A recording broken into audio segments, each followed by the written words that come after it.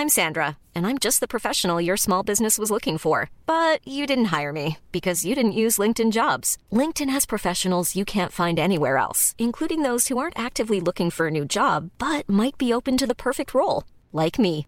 In a given month, over 70% of LinkedIn users don't visit other leading job sites. So if you're not looking on LinkedIn, you'll miss out on great candidates like Sandra. Start hiring professionals like a professional. Post your free job on linkedin.com/people today.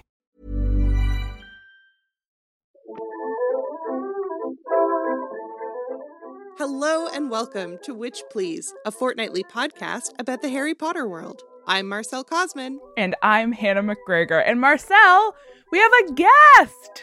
A guest! Oh my gosh, we sure do. Joining us today is Taya Garbeza. Taya, she, her pronouns, is a disabled poet, editor, sometimes scholar, and paper quilling artist. Paper quilling artist? Whoa, okay. She is a current MFA in writing candidate at the University of Saskatchewan and holds an MA in English and creative writing from the University of Regina. Her undergraduate honors thesis work focused on Remus Lupin, disability, and ableism in the Harry Potter series. So you can guess why we have her on today. Amazing. So Taya, to help us get to know you a little bit better, could you tell us about your relationship to the Harry Potter series? Yes, absolutely. So for my own reading perspective, I'm a disabled person with scoliosis and scoliosis-related disabilities, and someone who lives with chronic pain and high-functioning anxiety. So these are perspectives that I bring to reading Harry Potter since, childhood. Mm-hmm. So in addition, I'm also a poet and visual artist. So I'm very interested in space on the page and intersections of poetic form and disability, which, when thinking about texts like Harry Potter, I'm very interested in how this text translates into how the body is written, conceived, and articulated.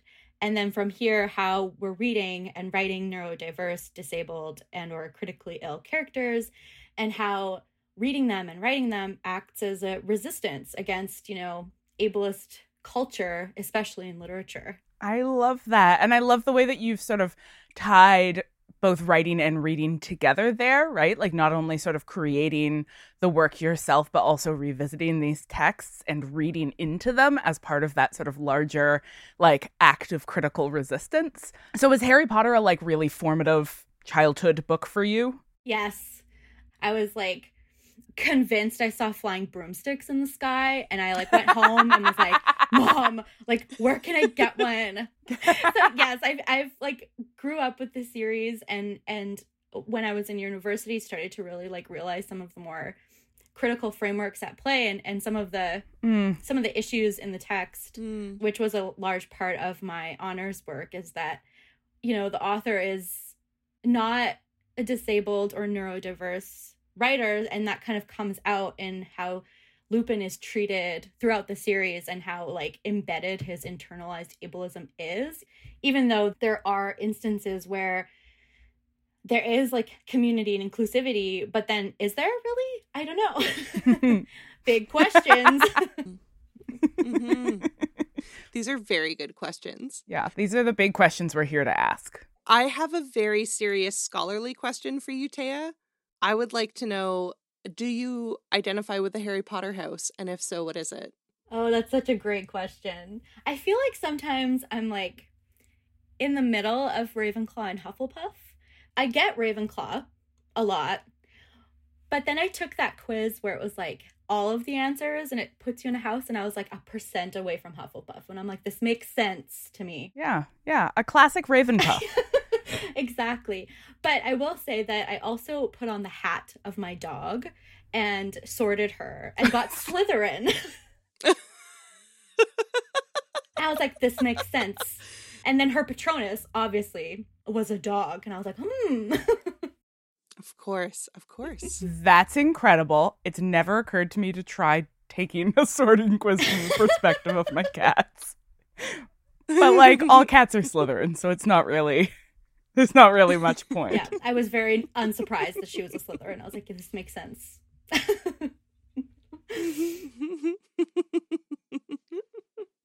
Although I guess, if we think about how like deeply loyal Slytherins are to their people, like maybe all dogs are Slytherins too. Yeah, absolutely. Or all good dogs. And then bad dogs are like Gryffindor or something. Some dogs are Gryffindors. Some dogs are Hufflepuffs. You know what? This is a different, we have to do a whole separate episode about this. Awesome. All right.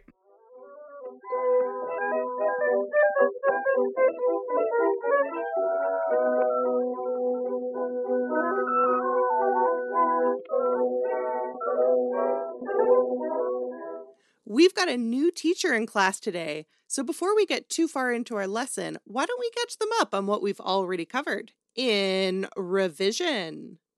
In this segment, we look back on things we've already discussed that might be pertinent to this episode.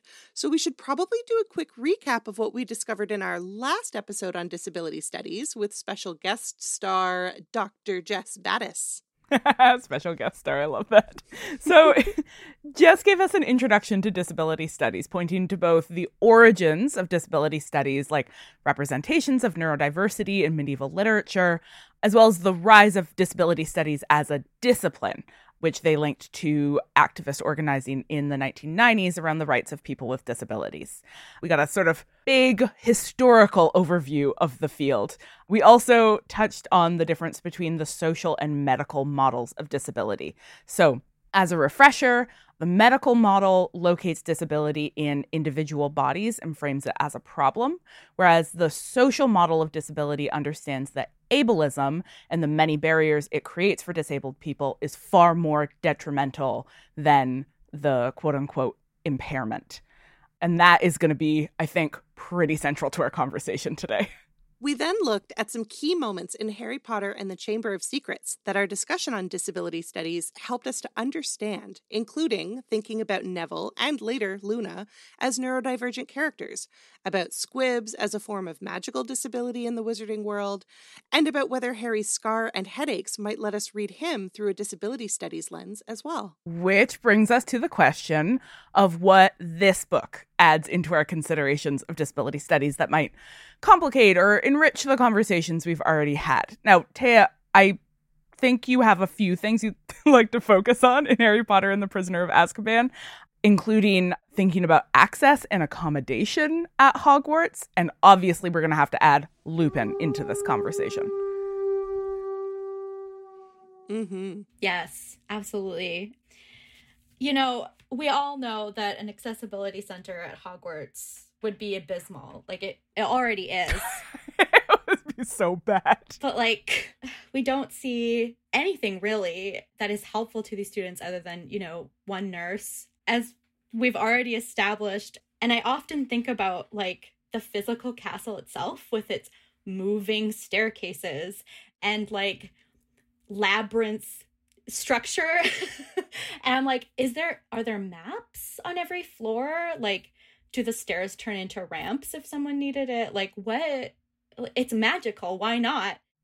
We find out in this book that there are not maps because when Harry and Ron are looking for the divination classroom, they can't find it because it is like completely unfindable. And they have clearly not been given any sort of direction. So they have to ask Sir Cadogan how to get there. And that's how we meet him as a character. And then when they arrive, to get into the classroom, you have to climb a rope ladder. Like, it's an accessibility nightmare. Like nightmares from gym class. Like, what is that? Yes. Oh my God, yes. Also, okay, sorry, this just occurred to me. Everybody is standing around the base of this ladder while students one by one climb up it, and we've established canonically that nobody's wearing trousers. They're all just wearing wizard ropes. The indignity of it. It's undignified. And you need two hands to climb a rope ladder. You can't use one of your hands to bunch up your robes to, preserve your shame. I don't know what it is. How do you hold your books and climb a rope ladder? Anyway, this is truly so many questions. So many questions. Speaking of so many questions, you also have introduced, I think, a really important question about Lupin, because we encounter Lupin and the sort of larger phenomenon of werewolfism in this book. And you've asked this really great question in the notes, which is, how is Wolfsbane Potion not just like commercially made and sold at a wizarding grocery store? Mm-hmm.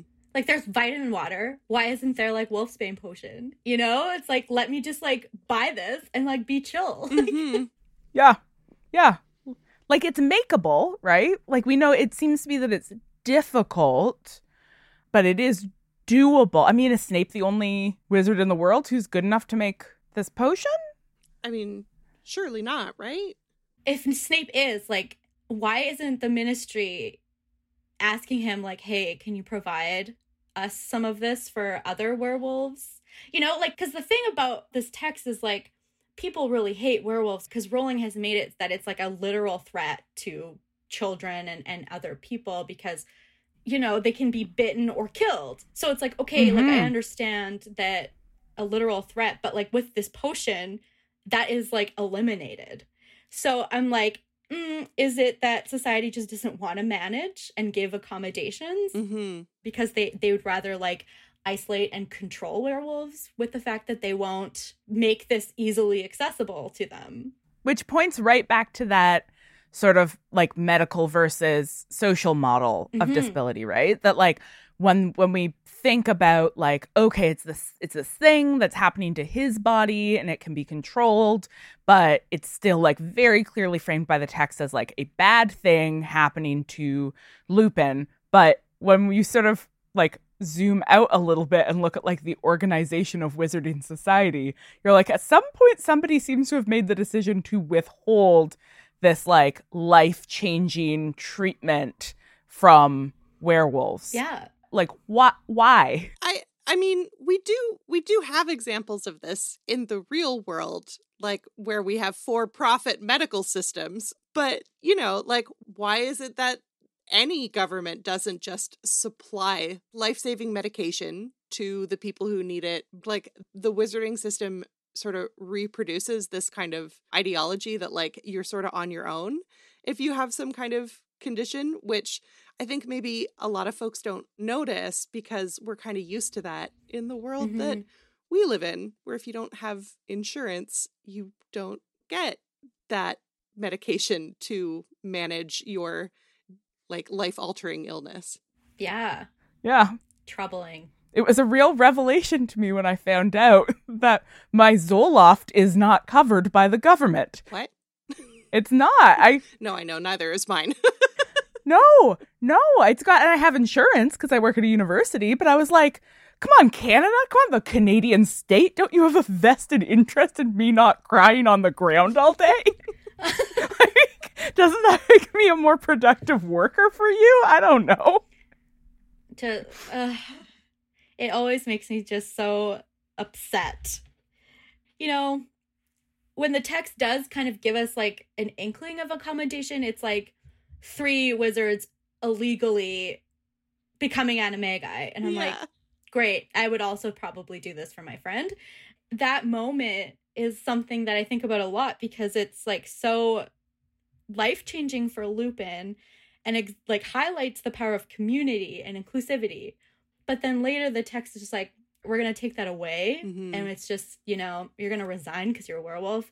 Later on in the series, you know, anti-werewolf legislation happens. So I'm like, okay. We talked about this in our pedagogy episode when we talked specifically about Neville and the idea of needing to hack your own accommodations because you're navigating an institution that has not made any effort to make accommodations available to you.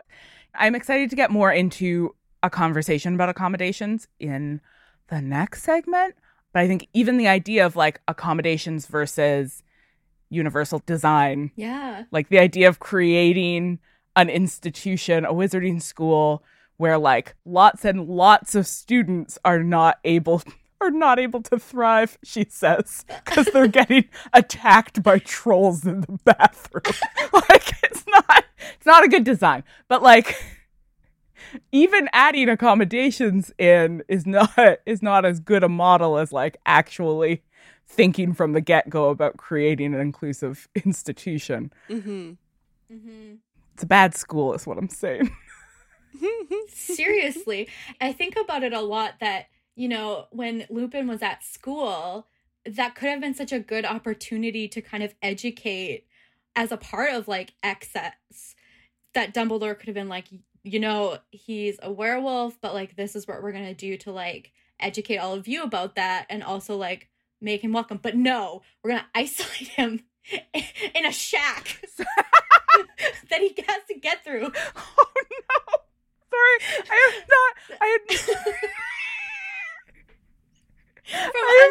have a student who needs an accommodation, so I'm gonna lock him in a shack and tell the local people that it's haunted. It's such... Oh no. And it like takes an hour to get to the shack, like in that tunnel. So I'm like, what is happening? Yeah. So there was just like such an opportunity that was missed, I think, there. Imagine what the world could have been if Dumbledore was like, we won't lock you in a shack. We're going to figure out how to deal with this right now without the Wolfsbane potion, but also like make your peers not hate you. You know, it's also a Byzantine castle. Like there wasn't a spare room that he could have, like private quarters that they could have set up for him.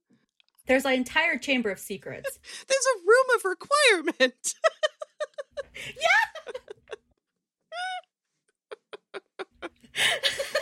Oh my gosh. That we know Dumbledore knows about.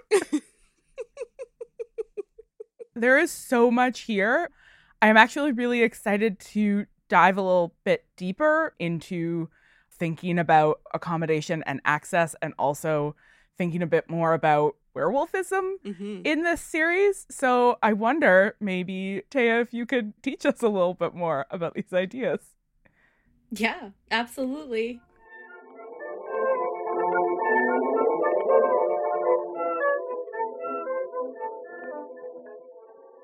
Now that we've had a chance to catch up a bit, let's turn things over to today's guest instructor in Transfiguration class, the segment where we add a few more tools into our critical toolkit. All right, Taya, what are you going to teach us about? Well, I think that maybe talking a little bit about werewolves and what they kind of represent in literature would be helpful for our discussions on Prisoner of Azkaban. And then some interesting points about cure and how reading these characters as disabled or chronically ill or neurodiverse can actually be acts of resistance. So a little summary on some scholars and writers who have kind of influenced my thinking about these topics. Medievalist scholar and kind of historical cultural context of werewolves, Renee Ward, and Ruth Analik, who is a Gothic literature scholar, focus on disability in Gothic literature and spaces, and both have touched on how these so-called monstrous bodies are used as code for the fear of the disabled body and the cultural exclusion of them based on this fear and the fear of contagion, which is interesting. Ward's work focuses on werewolves throughout history as a primary use for them is markers of difference and otherness, and play an important role in fictional worlds because they call into question society's exclusionary hegemonic systems. And then Ruth Analik's research kind of connects the literary Gothic trope of hyperbolizing these monstrous bodies to disability studies, and covers how the werewolf as a human other leaves no pathology that remains invisible, but rather is a visible threat. Gotcha. Okay.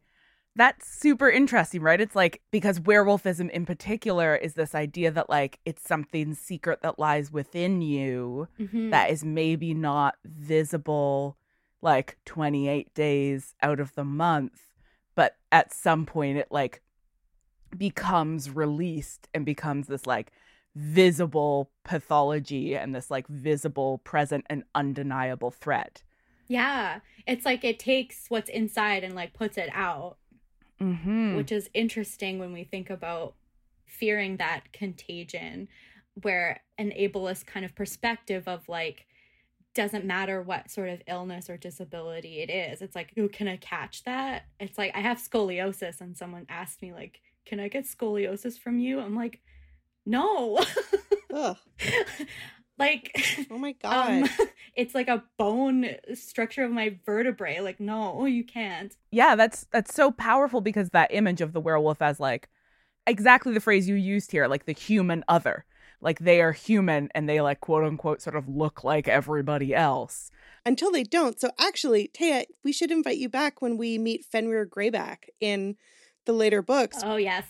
Because he's a perfect example of the other who has no invisible pathology, because he becomes like a walking, both a walking literal and metaphorical threat to society. And is worse because he's not trying to fight it, right? So like Lupin is sort of the good werewolf because he hates his werewolfism. We'll get more into that.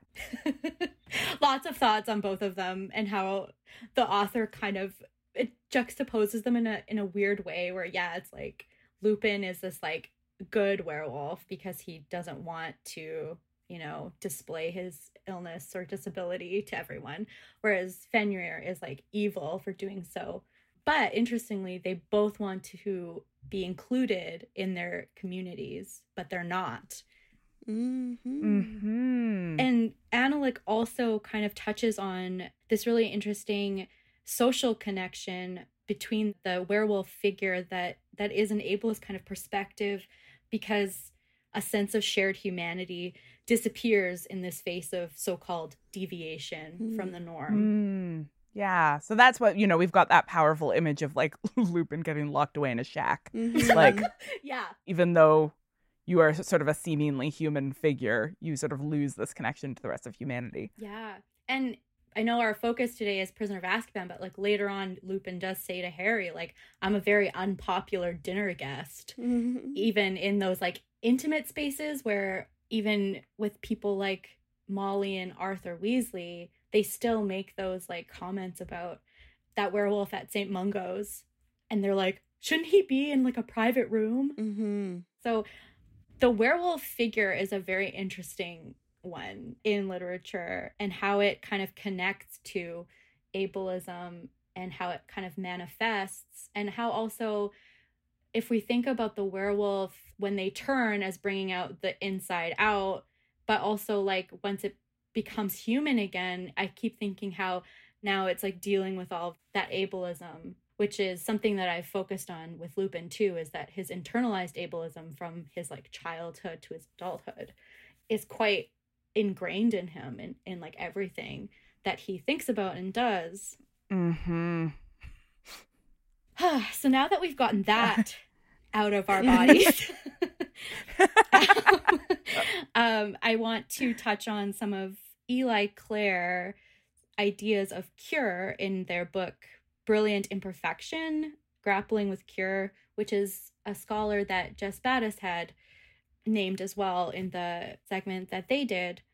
And I really love this text because it touches on a lot of complicated ideas of cure, and how there's this obsession in society about curing these disabled bodies and minds in order to like fit within this desired able-bodied norm, and how a lot of these ableist conceptions of cure, especially for people like Claire and myself, like our disabilities are, you know, rooted at birth, how like versions of the self that isn't disabled like doesn't exist. And I think that idea stems to even folks who become ill or disabled later in life as well. It's like, well, this is a part of me now. And so when society's like, but wouldn't you want to be this other thing or be a self without that? It's like, well, I don't know, because it's part of me. It's who I am. Yeah, exactly. And I think that we can see some of that in Harry Potter as well, is that with Lupin, there's no way for him not to be a werewolf. There's a way to make him maybe not be murderous, I guess. But it's like this self like doesn't exist. So Claire highlights how like the cliche of like cure and like overcoming disability kind of poses it as like an individual problem rather than like a societal problem. Yeah. I keep thinking about Mia Mingus and Leah Lakshmi Piepzna Samarasina's work about like disabled futures and the way that in so many sort of utopian imaginings, they imagine disability out of existence, right? It's like in this perfect future, there will be no disability. And the way that writers like that have really pushed back against that imagining and really said, like, no, in a utopian future is like full of people with disabilities living utopian lives. Yeah. This is the thing that always blows my mind about disability studies as a field is how totally paradigm shifting it is for literally every human with a body and a mind. I mean, for me personally, it has completely shifted my relationship to my body and my mind and the relationship between my body and my mind. Me too. It's like we're so ingrained in these ideas of like fixing or curing that once I discovered disability studies and like realized that I was a disabled person, that kind of like opened up to so much care like for myself that I've never had before in terms of just even like self-care, like listening to my body, like, okay, don't overwork yourself because you're going to spend like a whole week trying to recover from that. And, you know, I like that Claire is kind of highlighting that the key to success is not a cure, but rather like a broad-based disability access and accommodation. And I think that idea of disabled futures is so wonderful in that way because, yeah, like, why would we not want to see all of these amazing possibilities and richness of these bodies and minds and what that adds to what we know about the world? Yep, I love that. I love that. And that brings us back to that question of access, right? Which is so central to any conversation that we want to have about an institution like Hogwarts. So can you tell us maybe a little bit more about what access means in this context and how like access is different from cure? Yeah, absolutely. That's such a great question. Access, the easiest way to understand it is just the elimination of barriers that people might face. Specifically, like, for example, eliminating stairs to a building and putting in a ramp. That will benefit everyone, including disabled people who can't use stairs.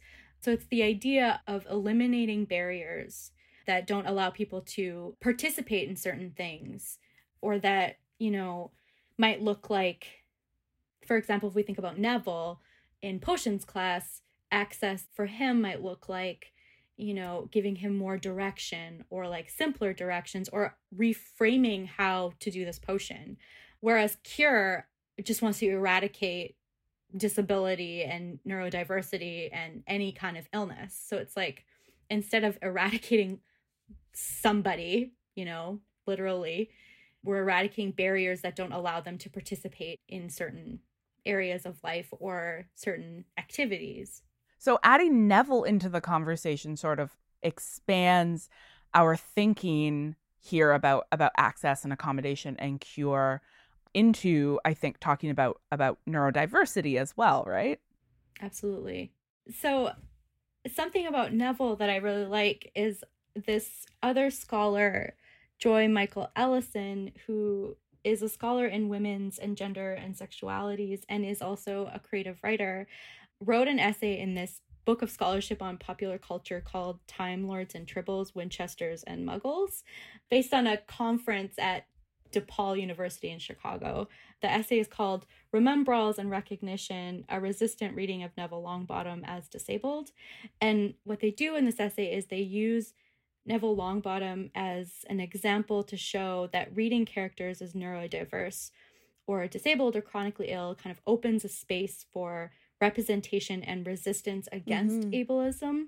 And what I loved and appreciated most about Ellison's essay is that they highlight the ways in which giving a representation of one person with a learning disability was their reading of Neville, because they themselves have a learning disability. So they saw themselves in Neville in that way, is that once we have one person with a learning disability in popular culture, it incites room for more representation of disability in popular culture. And then this representation is essential, I think, to moving forward with more positive and accurate representations of disability and neurodiversity or chronic illness in popular media, that then maybe pushes these institutions to give us this broad-based access. And I know we're quite far from that utopia, but I think pushing back against, representations of disabled characters in that kind of ableist or stereotypical way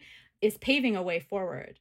I really like the way that thinking harkens back to what you were saying 3 segments ago when we were first meeting you about the connection between reading and writing and the transformative work that can do. How it starts with this, I'm going to offer this reading of Neville that might not be canonical, but I see myself in him, and so I'm going to interpret him in this way. And then sort of as people build up some like shared consensus or fan theories around that reading, that then opens the space to write more neurodiverse characters, maybe coming out of fan fiction, which is often where radical shifts in how we write characters begin. That then feeds into mainstream publishing, that then feeds into mainstream popular culture, and then that feeds into sort of shifts or transformations in our larger cultural dialogues. I think it's really interesting to think about how those things can sort of link together and how they can often begin with individuals or communities sort of claiming characters. Absolutely. Like, it's such a powerful kind of domino effect, hopefully. And we can kind of get rid of those stereotypical ways of constructing characters, especially if you're writing not from that position too. Like, we're all, if you're trying to write a character that you don't have that experience, it's going to take a lot more to make it authentic and accurate and not a stereotype, which is something as writer I'm always thinking about, is how do I make my characters not stereotypes and not, surface level. We've talked in previous episodes about the way that like Rowling seems incapable of writing characters with disabilities in a thoughtful or inclusive way. And yet readers have found themselves in these characters who were not necessarily constructed to be neurodivergent or characters with learning disabilities. I think, when we talked with Jess, they talked extensively about how Luna is a perfect example of a neurodivergent character, but there doesn't seem to be any indication that like J.K. Rowling intended to create her that way. So I guess ultimately what I'm wondering is how much of this is resistant reading on the part of the fandom or reading communities, and how much of it is, authorial attention to considerate representation or to broad and diverse representation? That's such a great question. And I was thinking about that conversation with Jess. And I think that sometimes in Harry Potter, there are those like happy accidents on the author's part, where I think she thinks that quirkiness, is like a fun character trait. Whereas like those things are actually a part of some lived experience. And I think in these texts in particular, it is a lot of the reader doing that resistant work. Whereas when we get texts where the author is paying attention to writing a character who is neurodivergent or disabled or chronically ill, there are other very clear kind of markers of that. And also they don't consistently only focus on that, if that makes sense. Like, it's a part of their lived experience, but the plot or everything around them doesn't always point to that. Like with Luna, sometimes I think about how every time she's brought up, it's always that she's like loony Lovegood, So she's, all her character is to the other characters is that she's so-called loony, which is an interesting connection to Lupin as loony. So readers are doing this really important work when the author isn't or is playing to stereotypes. But when both are happening, I think there is a lot more nuance and kind of highlights the richness of that experience, but also gives us like other aspects of that character's life rather than only focusing on that one kind of identity. Yeah. Like when we think about the characters who are squibs, that's their defining characteristic, right? That's all we know about them. Yeah. And I think that with some of these characters and thinking about their identity as a squib, that is a major part of it. But the way that the author kind of uses that as just like this like othering marker is just like what's troubling, you know, because it's just like, well, why can't I get some scenes of like Filch's joy in like getting a little spell or something from his like course that he's taking? There seems to be a lot of emphasis on othering and sorrow and no joy in these experiences, and I'm like, so I understand being sad all the time, but like you know, I want to see Lupin, you know, have this like awesome experience in the forest and be like, you guys, like this is what I experienced as like a werewolf. This is kind of cool. That question, Marcelle, really makes me think about the relationship between fan reactions to characters and authorial paratexts. So paratext is like, you know, sort of the larger collection of texts that like circulate around the main text. So, you know, there's what we get in the actual books. There's the characters of Lupin and Neville and Luna and what we as readers can make of them. And then there's what the author has said is canonical in other texts. For example, her absolutely abysmal statement about the absence of illness and disability in the wizarding world, which then I think makes us as readers trust her less. And that doesn't mean that we lose the characters, but it means that we lose any faith that that creation of interesting characters came out of any sense of like awareness or understanding of disability versus other creators who we see like not only create interesting characters, but then in their paratexts will say things like, this character is drawing on my personal experiences of the following, or I don't have these personal experiences, but in order to create this character, I consulted with these people and learned in this way and, you know, had conversations with this community. And that there is this, I think, particularly, you know, in the 21st century as readers and fans, this complex relationship between what we are doing with the texts and how those creators talk in the public sphere about identity and power and politics and bodies. Maybe one of the greatest gifts that Rowling has given us is the ability not to trust a single thing that she says about her books, because she's so bad at reading her own books. A simple reread would have helped. Oh my gosh. You know, she's very rich. She could hire somebody else to reread them and make some notes for her. That's true. Before we dive fully back into The Prisoner of Azkaban, are there any other sort of really key theoretical points you would like to draw out for us that you think will be helpful as we dive back into the text? Yes. I think that when we look at the text, it would be really helpful to kind of think about how these werewolf figures and narratives are used to reflect values of society and making readers question those norms, and how maybe the text does that but also doesn't at the same time.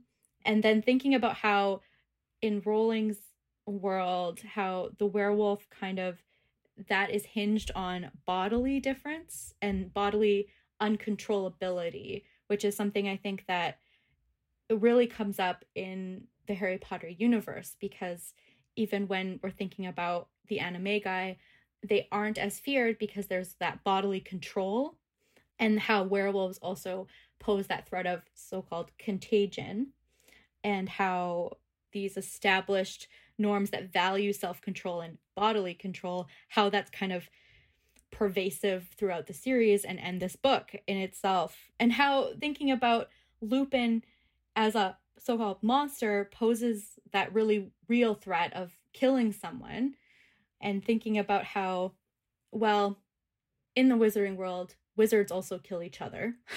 So why is it that Lupin's threat of killing someone is more feared than that? And how, like, society's inability to accommodate werewolves is another aspect of that eugenic idea of, like, eliminating and isolating these conditions in a notion of controlling it as a society. Eugenics was a very popular and, at the time, socially progressive way of thinking about how to build a strong and healthy society.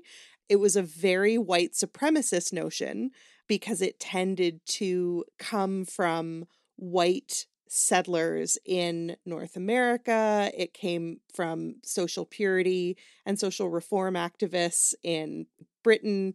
This idea that through selective breeding and breeding out things like disability or undesirable character traits like work ethic or race, that we could then create a strong Anglo-Saxon nation. It is an extremely gross history. The discourse has fallen out of favor, but the practices that the discourse produced are still really widespread. Like, involuntary sterilization is still a practice. But I think there is that eugenicist logic in the way that, like, Lupin's ultimate redemption is production of a healthy non-werewolf human child and then subsequent death. Like, that is a kind of redemption arc that's like, you know, you ultimately proved that you were human by having a human child, and then your monstrosity is eliminated from the text, which is a deeply unjust conclusion for this beautiful character who really could have been imagined in different ways. Mm-hmm. I want that spin-off of Lupin and Tonks raising their amazing child. I know, right? Like, and yeah, like, I think the text in that way kind of perpetuates that idea that, you know, death is better than, like, living that life. It also kind of pinpoints how wizarding society, and to the extent the text itself in some ways, is, like, valuing bodily control in terms of, like, when we look at Animagi and Metaphormagi, which is what Tonks has. But even still, the Ministry holds register for that. So they're still controlling them. So I'm like, ooh. I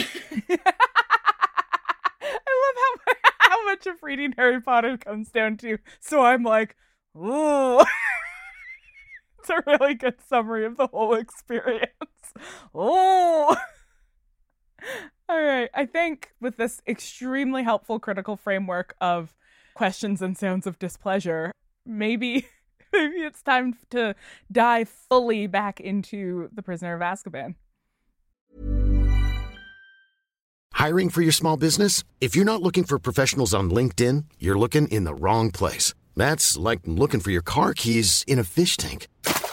LinkedIn helps you hire professionals you can't find anywhere else, even those who aren't actively searching for a new job but might be open to the perfect role. In a given month, over 70% of LinkedIn users don't even visit other leading job sites. So start looking in the right place. With LinkedIn, you can hire professionals like a professional. Post your free job on linkedin.com/people today.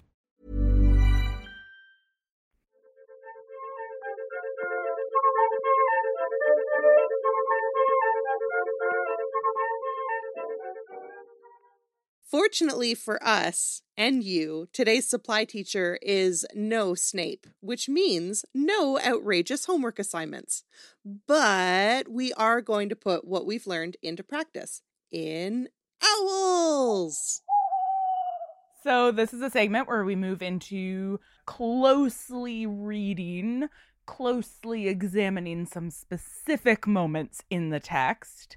So in this case, we're going to look at some places in Harry Potter and the Prisoner of Azkaban where the ideas about access and neurodiversity and werewolfism and disability really sort of help us understand what's going on a little bit better. So, Taya, I think you had some particular scenes that you wanted to direct our attention towards. Yes. I think it would be kind of awesome to start at the end and touch on the scene where we kind of get a lot of explanation from Lupin at the start of that chapter of the Marauders, and how, he says moments like they were unregistered and it took them a few years to do it, but when they did, it was, the best. He was the happiest he's ever been in his life, and how this friendship opened up this opportunity of transforming that then it wasn't shameful. It was fun. It was, they got up to mischief. And like, when I was reading it, there was a sense of community, and labeling something as the best times of my life, as Lupin says to Harry. This kind of shows how thinking about access and accommodation, how within this community of people, but then how this might come out into a larger idea of, had he been, given this earlier, how much better maybe things would have been for him. Yeah. I love that reading of his friends turning into animagi. Animagi? I don't know how, I've never known how to say a word in my life. But how I love thinking about that as a model of accommodation, and how we see it's like his friends responding to a need that he has by creating this new sort of infrastructure, basically, in which it is possible for him to like initially just be less in danger, but then ultimately sort of as they learn how to like use these new tools and systems they've created, they become joyful and celebratory and open these opportunities for like a version of life that Lupin didn't think that he would get to have. And there's like a few ways in which that's stripped away. Part of it is that they leave Hogwarts, which is often figured as this space where, particularly under Dumbledore, the space where like people who don't fit into the rest of the wizarding world can maybe find a space for themselves that's not as possible sort of once they leave. But also like, the friends who were that system for him, that community is destroyed in the war. And so he also he loses those people, right? James is killed, Sirius is imprisoned, Peter disappears, and Lupin is left alone without the community that made his werewolfism something he could find joy in.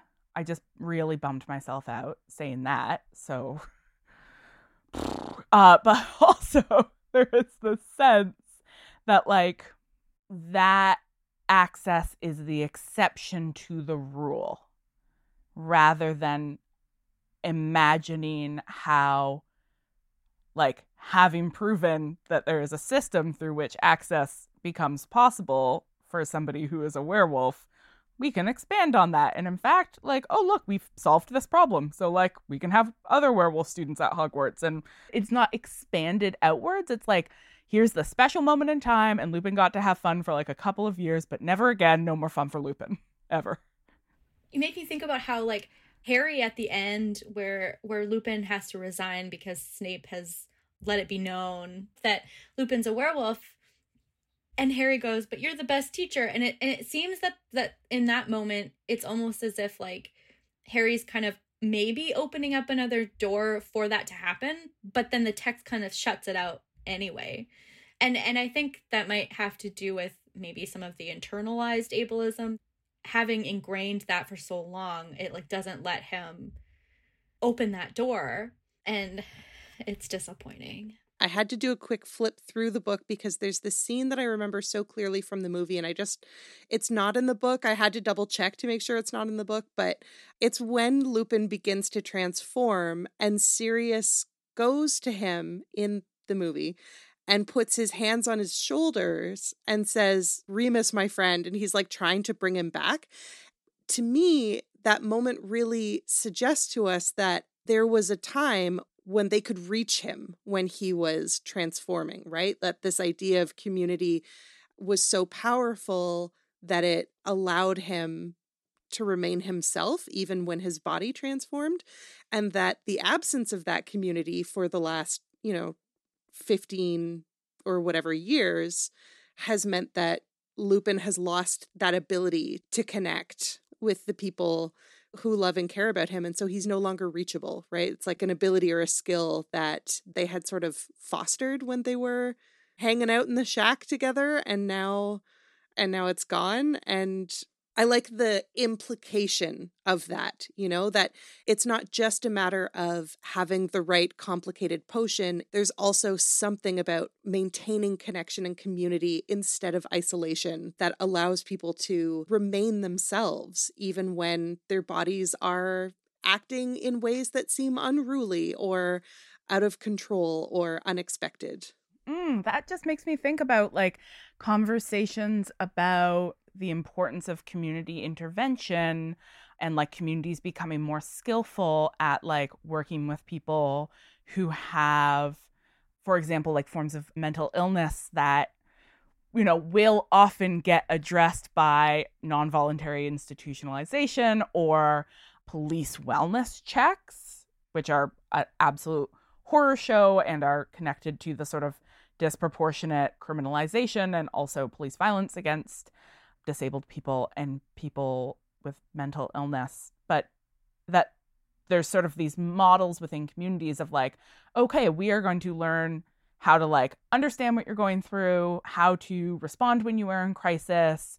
Your community is going to become skillful in helping you so that we don't resort to institutionalization, that we don't bring the police into your home or your life. And that's so much of sort of the conversation about like dismantling the carceral system and defunding the police is tied to building community skills where we don't outsource our relationships, but we actually say like, all right, my friend who is a werewolf, we're not locking you up. We're going to figure out how to help you when you are in crisis, because there are moments of crisis in werewolfism. Sometimes it's bad, and I think that's a reality. I love that idea of them having built up this skill set, even if what we see is the time after they've lost it. Just to expand kind of what you both are talking about, that time with his community is kind of giving him a lesson in how he needs to navigate his own disability, if we're reading it in that way, and how important it is to like know like what a possibility for you is. And it's like, I think access kind of gives you that. It's that it kind of shows you what's possible for you, whereas like those barriers kind of like make you think there's only one way to do things, and that's to, present as able-bodied or able-minded or whatever ableist conception of healthy is. I guess I just want to say that this conversation about community really ties well with what Allison was talking about in terms of like reading these characters, and also, as I said, writing them.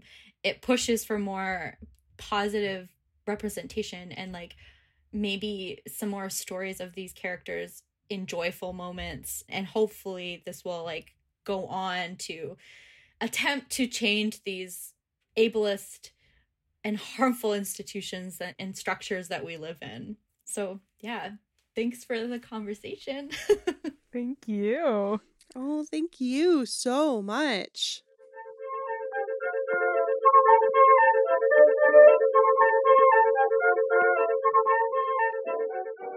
Thank you, witches, for joining us for episode 17 of Witch Please. You can find the rest of our episodes by heading over to notsorryproductions.com or owitchplease.ca, or, of course, wherever podcasts are found. Witch Please is produced in partnership with Not Sorry Productions and distributed by Acast. Special thanks to our beloved producer. Greetings.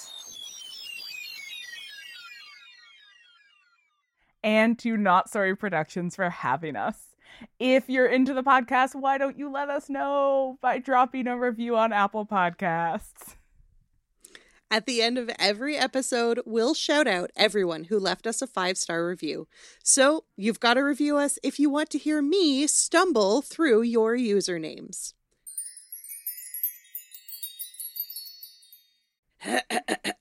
This week, special thanks to Maria Mulder, Pick Pack Pock, Coffee Climbing and Cats, Amber Nelson and Sylv L. Venu.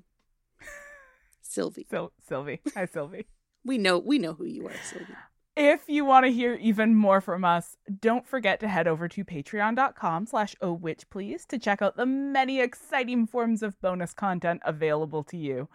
On our next episode, we're continuing our discussion of Harry Potter and the Prisoner of Azkaban with a whole new focus. But until then... Later, witches.